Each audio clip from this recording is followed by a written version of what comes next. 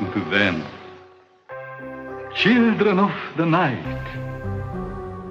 What music they make.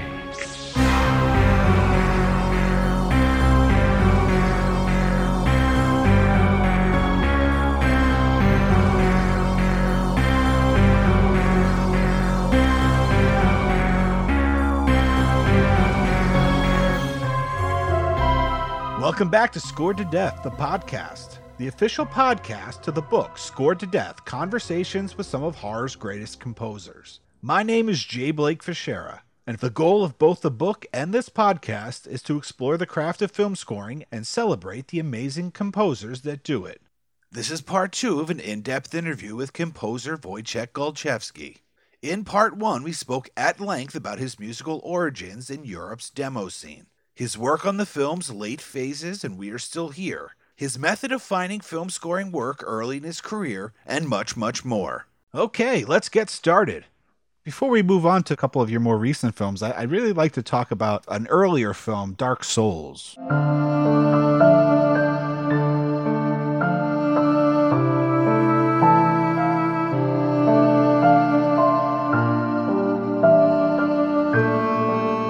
It's a pretty unique and crazy film. Sometimes when you see some of these films for the first time, when you sit down to score them, what's the kind of your reaction to a film like Dark Souls? I'm assuming you watched it, right? I did, yes. Because it's not really that popular. I think it was like a third feature film I worked on, I think. Yeah. I'm not sure, but it might be a third. It was, again, the job I was actually, chasing after. I saw the teaser, I think, online, and just sent them my demos, and they were interested in working with me. So I put a lot of effort into that score, to be honest, and to this day, I think it's one of my better ones. I mean, I like all of them, but I like the general idea behind the score and how it actually blends a lot of different techniques and sounds and styles. And they wanted something a bit different than we actually did. I mean, the part of the score is something that they were interested in. They were imagining the score to be from the start, like a lot of this industrial sounds.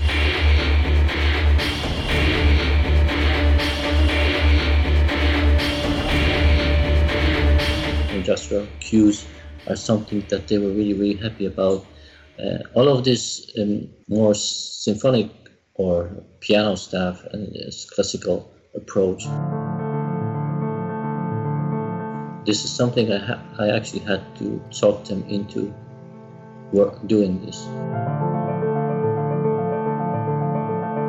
Because they weren't really interested in classical score in the beginning. And I wanted to just do a mix because I felt that they wanted to focus more on the horror side of film. They didn't want to really bring up the emotional drama in that film. And when I saw that film, when I watched it for the first time, I was just like, well, there's a lot of emotions that I think should be just like, they wanted it to be straight horror film, and I felt like they actually created something different. Yeah. It's just like a bit of a drama with a horror and a story of a father, which was, I think in general, I think this film is, I really like this film. Many people don't, and they are just trashing it. I can't really understand why, but I like it a lot too. Yeah, it was a different kind of film. Yeah, and it's actually one of my favorite scores of yours as well. And I'm thrilled that you talked them into it because I loved kind of the juxtaposition of like this haunting piano, juxtaposed against kind of the more industrial electronic stuff that comes later in the film. I think it works really well. Yeah, especially the main guy is also a music teacher, so I was just like, we should just like do more, classical stuff into it to actually make his character more viable, bring some more depth into his character, not just like a father chasing some some different people that hurt his daughter, and that's it. And also, I wanted to focus on the daughter itself, which is, a zombie, but it's just like a completely different approach to a zombie. And I thought that this film was actually pretty fresh at the time. Yeah, it had some fresh ideas. Later, I remember a few years later, a couple of years ago, and I can't remember really the title of the film, and I didn't see the film, but when I seen the poster and what the film is all about, I instantly thought, oh, someone watched Dark Souls, but it was Arnold Schwarzenegger playing a father of a zombie girl. I think it was called Maggie, maybe. Yeah, Maggie. Yeah, I think it was called Maggie. And I didn't see that film, but it was just like when advertised as something pretty similar to Dark Souls, to be honest. And I don't know if the actual film is like that, but I was just like, wow. So the heavier industrial electronic sound, that was what they were going for, and you brought a more of a classical piano sound to it. Yeah, they didn't really. They let me do that, let me try that, but they weren't really searching for it in the beginning. But after they hear it, they actually start loving it, and we just went like 50-50 in the end. There's a lot of themes and piano cues in the film, and it works great. I think it's really cool little score. I agree. Like I said, it's one of my favorite of your scores. And for listeners that haven't seen Dark Souls, it's a Norwegian horror film, and the score is beautiful and awesome, and it's totally a film worth checking out if you haven't seen it. It's a bit weird, to be honest. I'm not sure if I understand everything 100%, but yeah, I like films where you are actually, you don't have to know everything at the end. Yeah, it's definitely out there, yeah. But it's very unique and a very, like you were kind of insinuating, it's a very interesting kind of take on the zombie thing. Yeah, exactly. And I'm really happy and proud to be a part of the film, to be honest. Even if someone said it is a crap, to be honest, I mean, nowadays people are just like, there are certain films out there which I absolutely love. I see they are getting trashed to the ground, and I'm guessing that just because majority of the people is just like expecting a certain type of films nowadays, and everything that's just not in this basket of the films is just instantly getting trashed. Even if I see some flaws here and there, I'm actually a big fan of indie horrors and the effort that is put into making them. Sure. And like the most original stuff that's being done nowadays is indie horrors, and there is absolutely no way to argue about it, because if you want something fresh, you have to watch indie horrors. Yeah. I was recently reading an older interview with Sam Raimi, who did the Evil Dead films and produced The Grudge, which we were just talking about, the American version. But he was talking about how when he set out to make Evil Dead, because he wasn't necessarily that big of a horror fan, and horror films weren't really something that he was that interested in making at first. But when they decided to make a horror film for their first film, Evil Dead, and he started to really study horror and how suspense worked, he started to see that there really is like a specific skill to it, and the tension that builds up, and then whether you have a scare or you let it fade slowly. And he kind of compared it, the way of making a horror film and specifically working with suspense, he compared it to composing music compared to other films. It's much more based on timing and that kind of stuff. Do you think that he might be right about that? Yeah, I think that's, yeah, I totally agree, to be honest. I think horror is definitely something, you can easily just make it really, really bad with some bad directing, pacing and stuff like that. It's just like, this is really difficult genre of films to actually, and everyone who just thinks that, you can just throw some scares here and there and you will get people will still watch it and kind of enjoy it.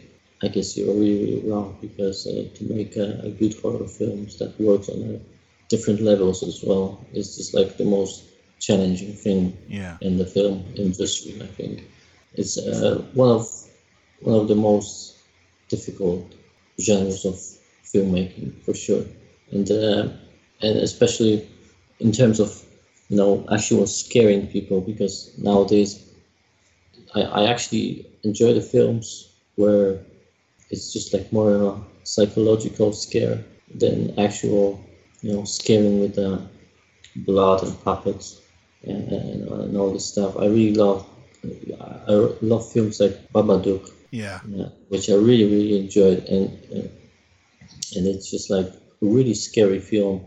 I mean, it's not really that scary because you're not like scared to death.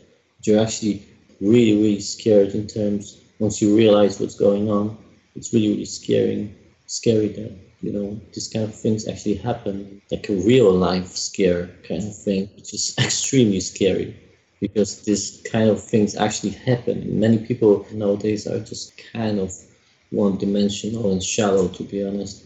And I was like stuck that many people don't get what Babadook was all about, that it was just like, sorry if I spoil for anyone here, so you might want to not listen for a second, but it's just like, that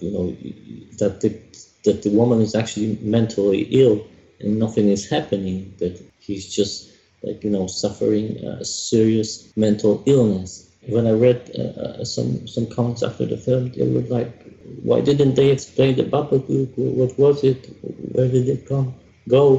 What happened to this? They completely missed the idea behind the film, and they completely missed what actually was going on the screen. Yeah. It was really one of the best horror films I watched last year. Yeah. Or 2 years ago, and it also opened my eyes on people, and kind of sad that so many people don't see obvious things, and this is also, I guess, a sign of our times. Humanity is just like going down the drain. Yeah. But before we get into the final stretch, there's a couple more films I'd like to talk about. How did you come to work on Beyond the Gates?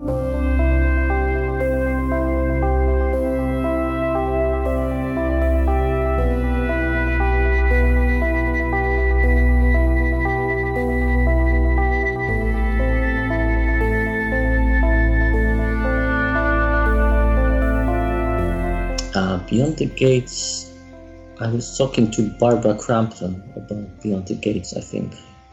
She mentioned to me that film, or I was seeing some info about it, and I saw that it was... And Barbara Crampton's in We Are Still Here as well. Yep. So I knew Barbara from We Are Still Here, and she was producing that film and also starred in. So I was watching to score something with that retro film, because I was just like starting to write some electronic stuff on my own, my first albums, and I was just like, maybe I should just try to score a film in that way as well. Yeah. And when I saw that they are filming Beyond the Gates, I think on Facebook someone just posted it that they finished shooting, and there was first concept behind the film, that it was like a VHS and retro kind of thing. I was just like, wow, that sounds like really fun. Maybe I should just ask Barbara if they have anyone to actually score it.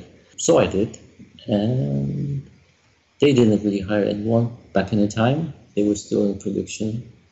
So I said to Barbara that if they ever find my person suitable for this, they can just always contact me, and we can discuss it. And so they did. Yeah. That's how I actually got the job. I met the director, Jackson Stewart. We talk a lot on Skype and how he sees the film and what he wants it to be.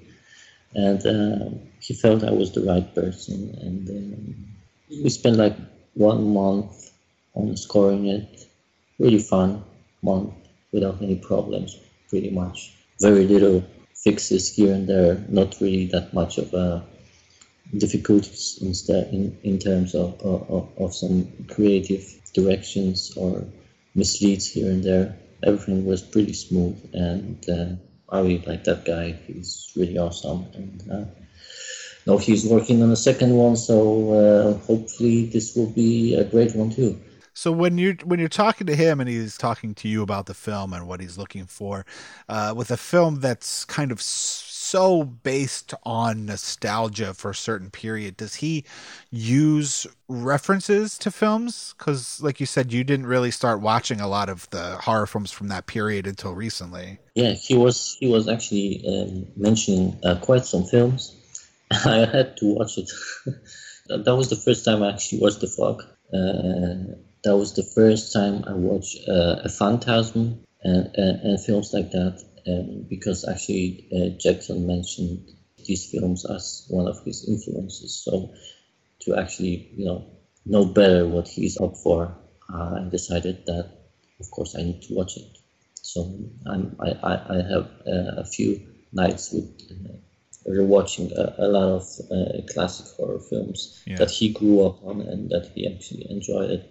And and that's how I actually know these films. Do you find that they're, when you go back and you're revisiting or visiting for the first time these films that you hadn't seen before, because a filmmaker, uses them as reference when he's talking to you about them, do you worry that hearing the scores for The Fog and Phantasm, which are kind of iconic horror scores, are you worried that they might kind of taint your own creativity? Yeah, I do. I'm very worried about that every single time.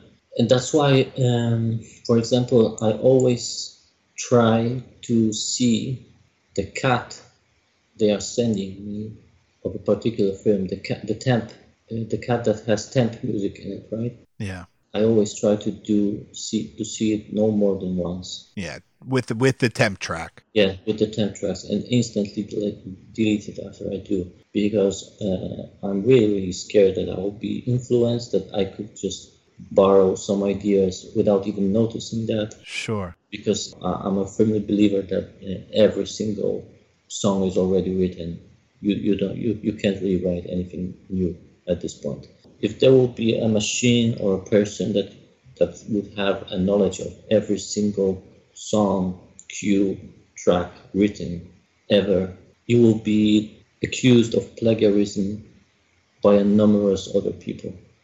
If there will be a machine that would just have this all that data inside, and it will be able to just really fast browse through everything that was already written, and you would just put one of your tracks into that machine, and there will be 30 seconds of searching, and then there will be 30 other tracks pop up that sounds exactly the same. Unfortunately, we're probably not too far away from that.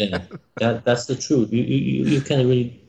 The difference is that the people are not really, that smart yet, and they don't have such a machine yet. Yeah. And but every single piece of music is already written numerous of times. Every single harmony, every single theme, it's already there in multiple songs, tracks, and stuff like that. So you will always have the danger of being accused of plagiarism.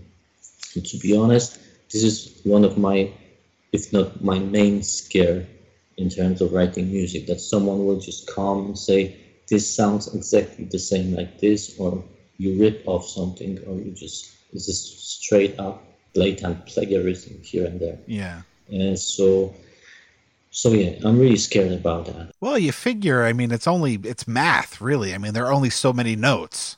Yeah, exactly. Just like you said. And I always say music is a math. It's just pretty much like a math. You just can't do numerous combination over and over again without being repetitive. Yeah. You can't do that. And so of course there are certain plagiarism that just so obvious and just so forced that that someone was just doing that in purpose. But I'm just really scared that I will do something one day that it's very easy to be labeled if you're gonna be labeled as someone who just do plagiarism. Yeah. And just copy other people. It's really hard to recover from that. So yeah. I'm really scared of that. So that's why I try to minimize and I'm not listening to a lot of music. I'm actually working. The one I'm writing, for example, I'm not really listening a lot of similar music because I don't want to be influenced. Every single music you heard in your life at some point is just sticking with you for the rest of your life, and you may actually not really notice. There was a cue I once written that I absolutely loved, and I thought, oh my god, it's just like so good. But it was something like disturbing and familiar about it, and I couldn't really find what was it. And I put that cue away for like a couple of months, and I kept searching in my head what was the problem with it. And finally I discovered it was really, really similar to the main theme of Untouchables.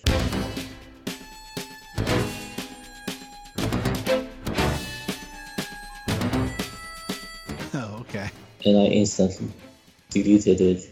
But I was just like, it was just like a breathe out and just like a bigger relief that I actually found it. Yeah. What film had you originally written it for?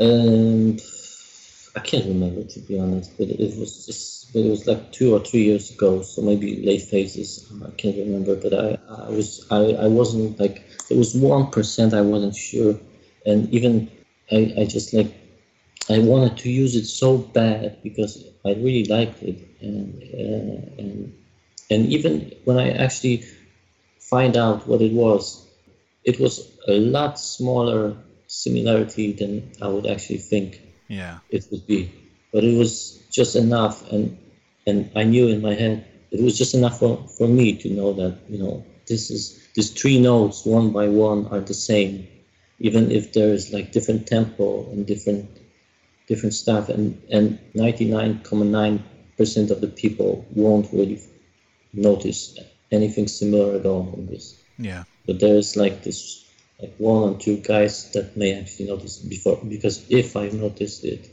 probably someone else will. So I just like deleted it, and problem solved. And that's a risky thing, I guess. You have to live with. Yeah.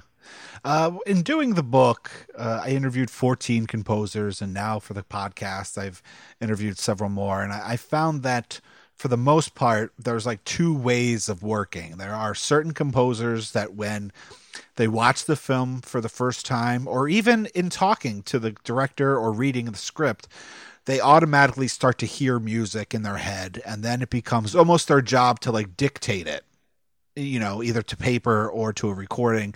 And then there's other composers like John Carpenter or Claudio Simonetti from Goblin that are more improvisational based.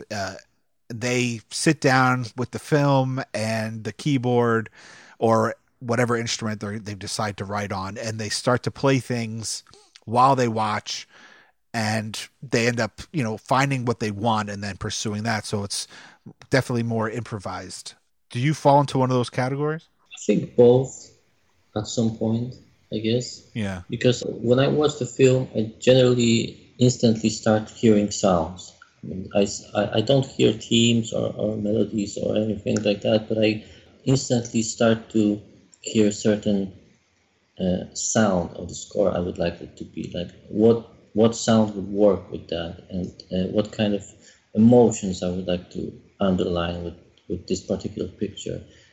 So this I get instantly. But when it comes to actually developing a themes or developing the music itself, then it's usually like I get a scene I have to work with, and I know what I know how it will sound, but I'm starting to actually writing the actual music theme or whatever as some form of improvisation. That's for sure. So I always get the initial idea, and for example, I always get the idea if the temp music is fitting at all. If I see the first cut, or just I hear completely something different. That's a case in many films, to be honest. Yeah. So I get and always stick with the first thing I hear in my head. If I hear that this should be a classical approach, I always stick with that. If I hear electronic music, I always stick with electronic, but and then I just sit and pretty much I always say that for me the music just writes itself. When I have a scene in front of me, I just kind of like note here, note there, note, and all of a sudden you have a piece of music, and then that's how I work. I don't really. So you get an initial instinct of, what sounds, what type of score it should be, and then you let that guide the rest of your work on a film. Pretty much, yeah. A film that came out in 2016, Tonight She Comes.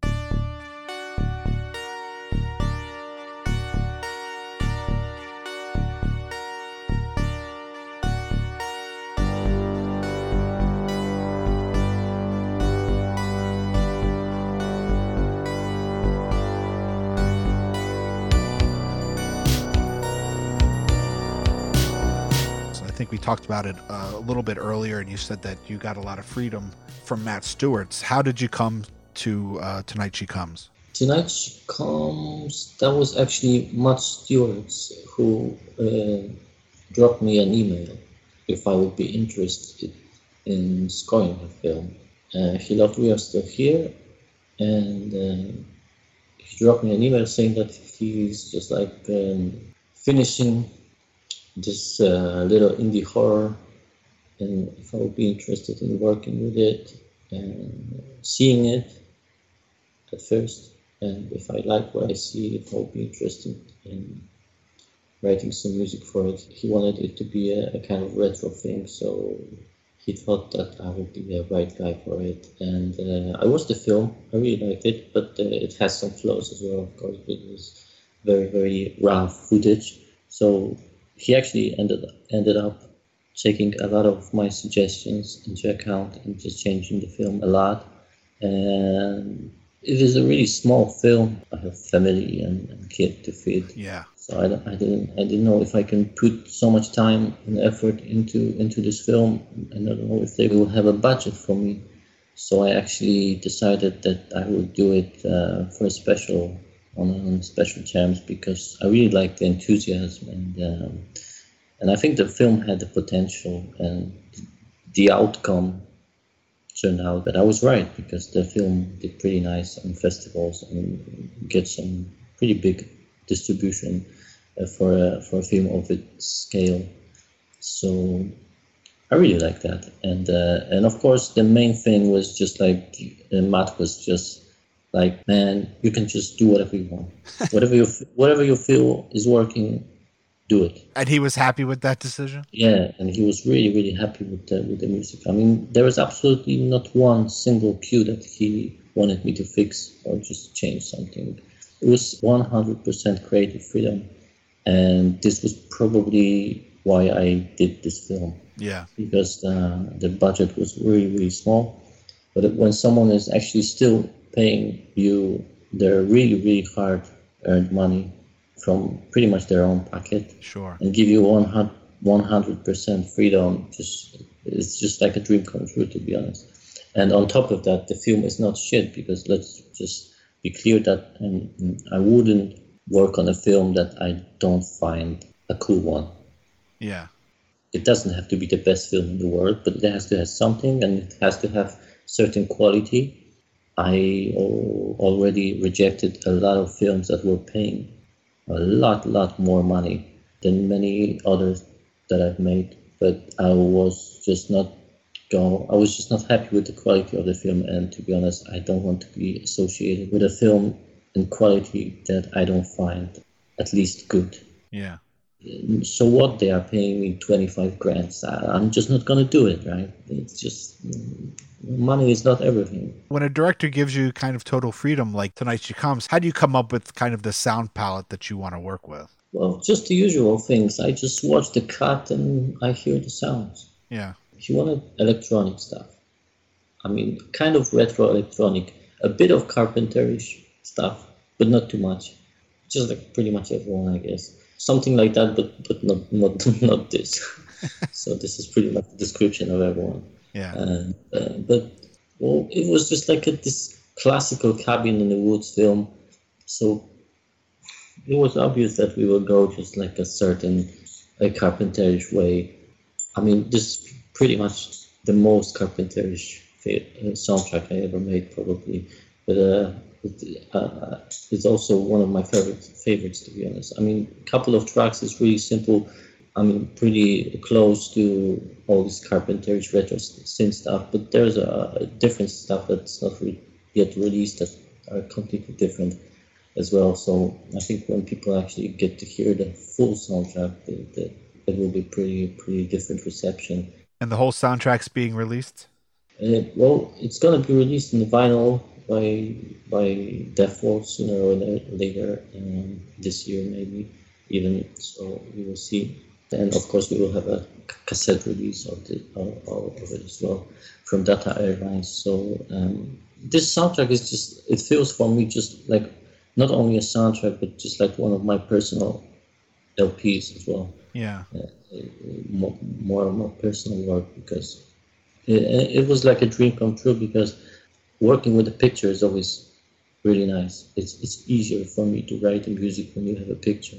So even if I write my own stuff, which is not film related, I always create a story and develop some images in my head to actually write, because I can't really write something that's not related to like okay, I'm gonna sit now and just write one track and it's gonna be it.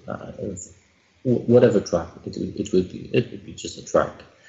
I need to have some images associated with that, whether it's going to be real images or a story in my head, but it just had to have something, because otherwise I would probably just sit and just do nothing, because sure, I can't really work any other way. And scoring for films, it just kind of taught me that I really have to do that. Yeah. Well, I would love to talk to you a little bit before we go about some of your albums like Reality Check and The Signal.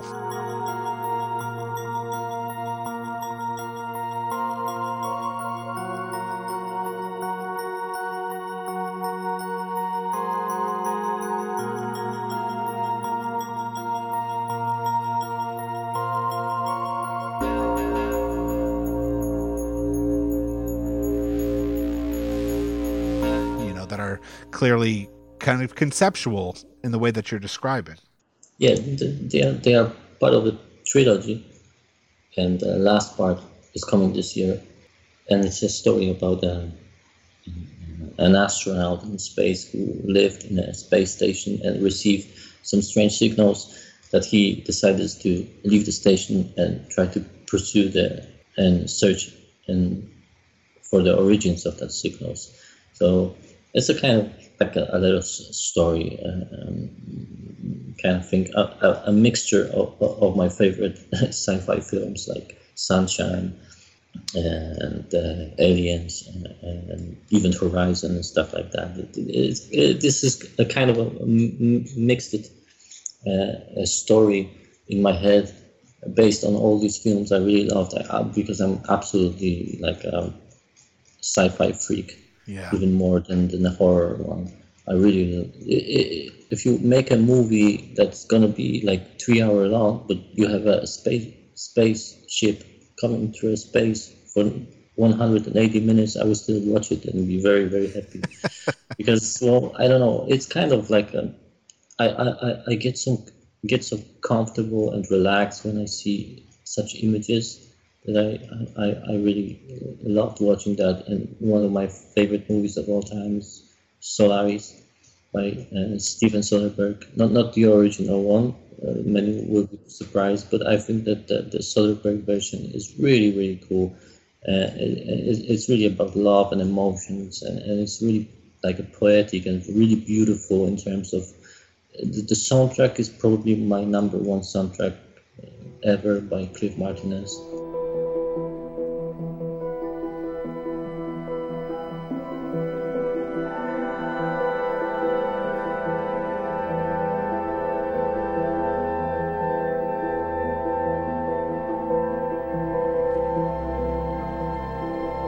It's absolutely beautiful, and the images are beautiful. It has a suspense. It's just, I could watch this film over and over and over again. It's just so really well done. And I don't really care if it's close to the book or not. It's not really important. It's just like a beautiful film. Yeah. Really, really beautiful film. And so this was the idea behind Reality Check. And I was actually, that was the storyline behind this trilogy. I've done it like in 2015, I think, in the beginning. And it just like spent over 1 year in my drawer before I actually played it to anyone. Because I wasn't really thinking that anyone would be interested in this. And then I sent it to guys at Lakeshore and to Spencer at Death Walls, and they were just like instantly, wow, this is great, we should release it. And so I did, and that's how I actually started to write my own music again. Which is great. Like I just needed some kind of relief from the film working where you are forced to do stuff that you're not always want to do, right? But you have to do that, and you have to make people happy.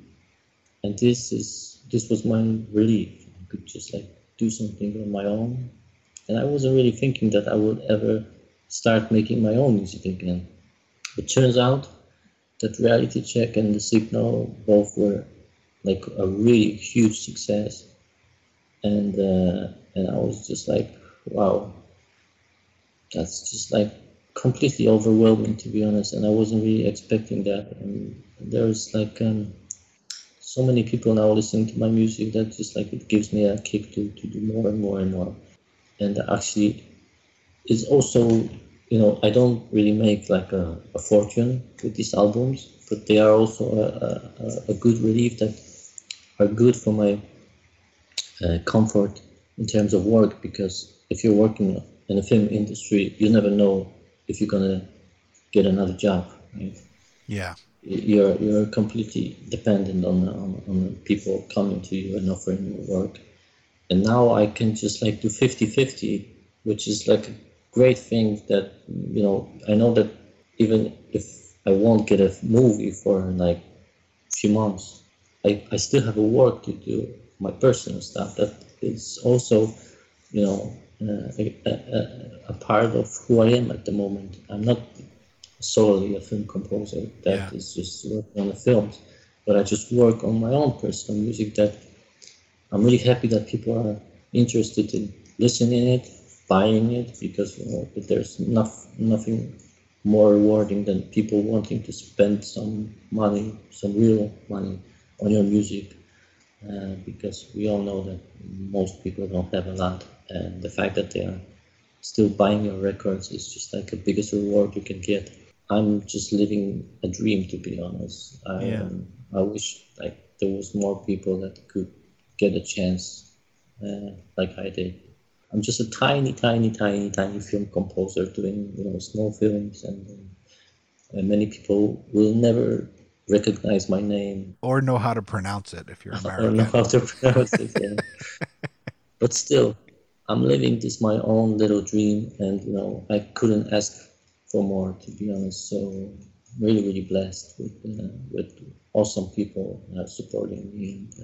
I think that's a good place to stop. I mean, it seems like a good message. I think we covered a lot. I would just ask for people that haven't listened or heard your own personal music, like Reality Check and The Signal, like how would you describe the music, the sound, for the people that might be interested in checking it out? It's a mix of everything, I guess. In general, it's an electronic stuff, but it's a mixture of sounds of my youth. Like there's a lot of computer music, like coming from Commodore 64, SID stuff, like chip music with a lot of synth stuff. The Signal is more like a 90s electronica, Jean-Michel Jarre, Vangelis a bit. Reality Check is more like an old school, maybe more Carpenter stuff, if you want to call it that stuff. That thing is like, it's not everything is a bit different. End of Transmission is just like a pure mini Moog, old school. electronic stuff, which is probably my favorite at the moment. And if you like electronic music, I think you would just, if you like electronic storytelling, Tangerine Dream and stuff like that, I think you may like it. Yeah. I think it's great. I love it.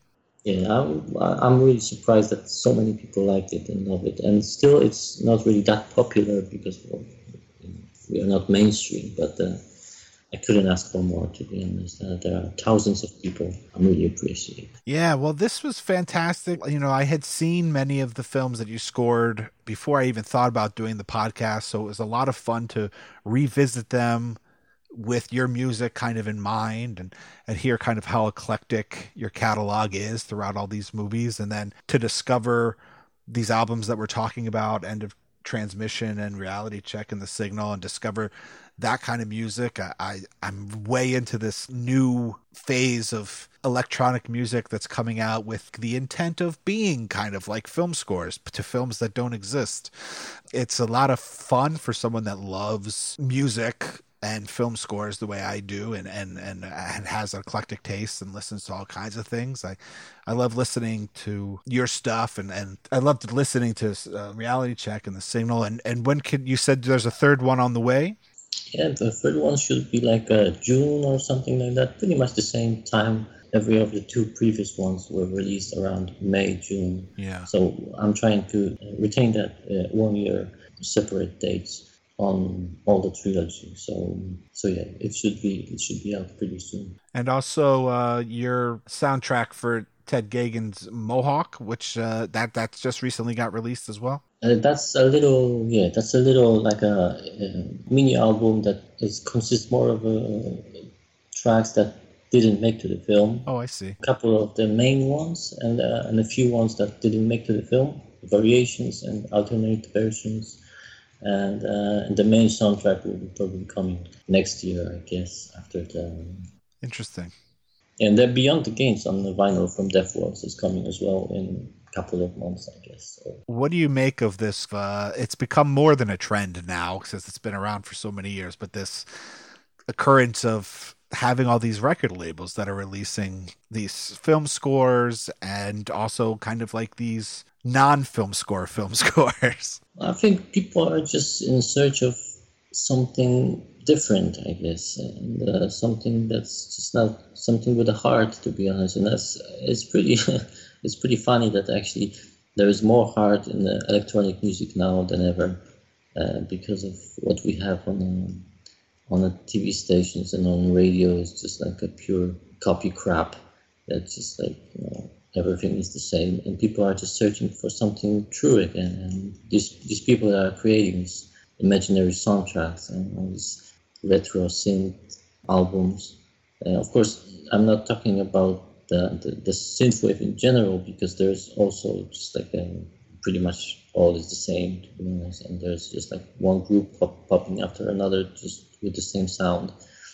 But there's a lot of unique voices that in labels like Death Works and Lakeshore is releasing a lot of these artists as well. They have a new thing to do that started a bit with End of Transmission, that they are releasing this really cool underground artists that are doing great stuff that no one would actually hear about if it wasn't for these labels. So I'm really happy that it actually going on. Of course, we will see how long that will actually last, but I think people are just in need of something true, and these people are just bringing something new to the table, and there's a general nostalgia for this kind of music. So I'm really happy to actually see that. Many of my friends are on these labels, and I couldn't be more happier for them to actually release their stuff and getting some recognition for what they are doing, because many of them are absolutely awesome. And comparing to me, it's just like a giant to a little guy.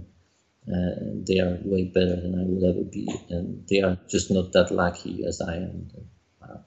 And it's really great to see that someone is finally discovering them and giving them a chance to do something with their music more than just, getting heard by 100 people. Any other film projects on the horizon for you?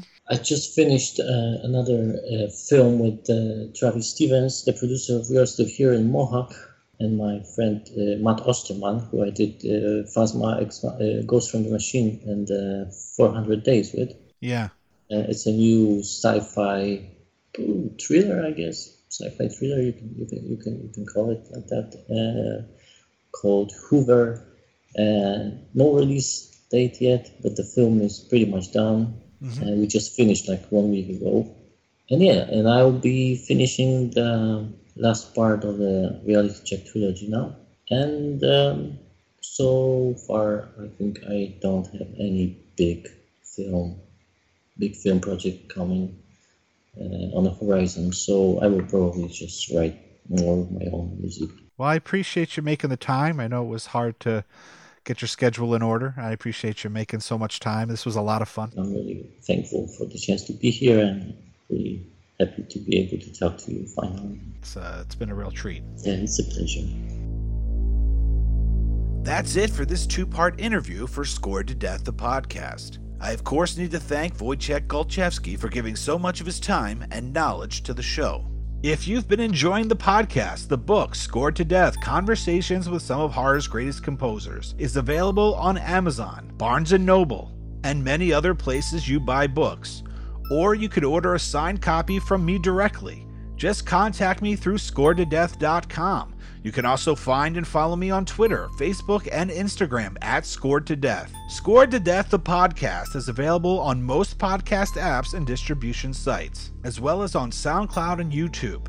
Please consider subscribing, rating, and reviewing the show on iTunes or on whichever provider you use to listen to podcasts. Ratings and reviews will help the podcast get recommended to potential listeners and raise awareness for the show. My other podcast, Saturday Night Movie Sleepovers, can also be found on iTunes, Google Play Music, and most places you find podcasts, and on Instagram, Facebook, and Twitter at Sat Sleepovers. And I should note that the short clips of music used in this podcast were used strictly to put aspects of the interview into context, to audibly illustrate specific things discussed, and for educational purposes. You can find Wojciech on Twitter at W_Golczewski, and you can purchase all of his music that we discussed in this episode at wojciechgolczewski.bandcamp.com, as well as the newly released End of Transmission 2.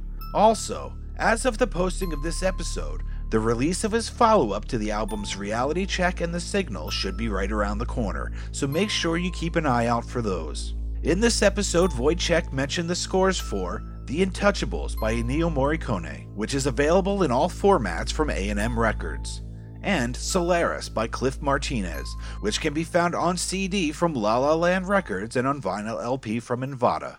Thank you so much for listening to Scored to Death, the podcast. Come back in 2 weeks for another in-depth interview with one of horror's greatest composers.